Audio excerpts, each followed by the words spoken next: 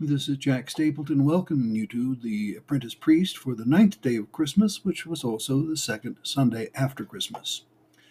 Since the season of Christmas is but 12 days long, we don't always get to observe a second Sunday after Christmas, and that's rather a shame. In the Book of Common Prayer, the Collect, that is the prayer for the day, reads, O God, who wonderfully created and yet more wonderfully restored the dignity of human nature, grant that we may share the divine life of him who humbled himself to share our humanity, your Son, Jesus Christ, who lives and reigns with you in the unity of the Holy Spirit, one God for ever and ever. Amen. That God created humankind with the dignity of bearing his image in creation is no new thing. That is clear enough in Genesis 1.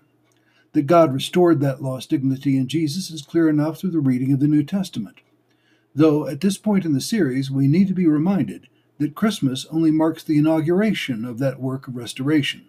The consummation of that work is the rest of the Jesus story found in the Gospels.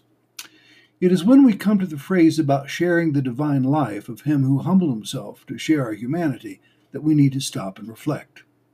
The idea of sharing the divine life is deeply rooted in both the New Testament and the early Christian writings. There are some useful summary articles in Wikipedia on divinization or theosis that are quite illuminating.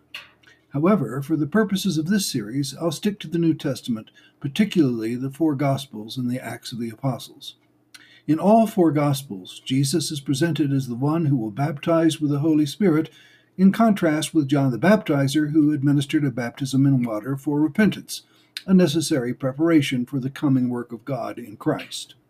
The opening of the Acts of the Apostles described how the disciples experienced this indwelling of the Holy Spirit on the day of Pentecost. The descent of the Spirit on the Gentile Roman soldier Cornelius marks a breakthrough moment when the first disciples grasp that God's intent is the redemption of all humanity. The presence of this Spirit is used by Paul in Galatians to make the point that it is faith, rather than circumcision, that is entry into the divine life. John declares that the presence of the Spirit is the proof that we abide in God and God abides in us. Thus, the goal of the journey whose beginning we celebrate at Christmas is far more than simply forgiveness of sins. It is a new life, a new kind of life, a new creation. In short, let's celebrate Christmas, but let's not stop there.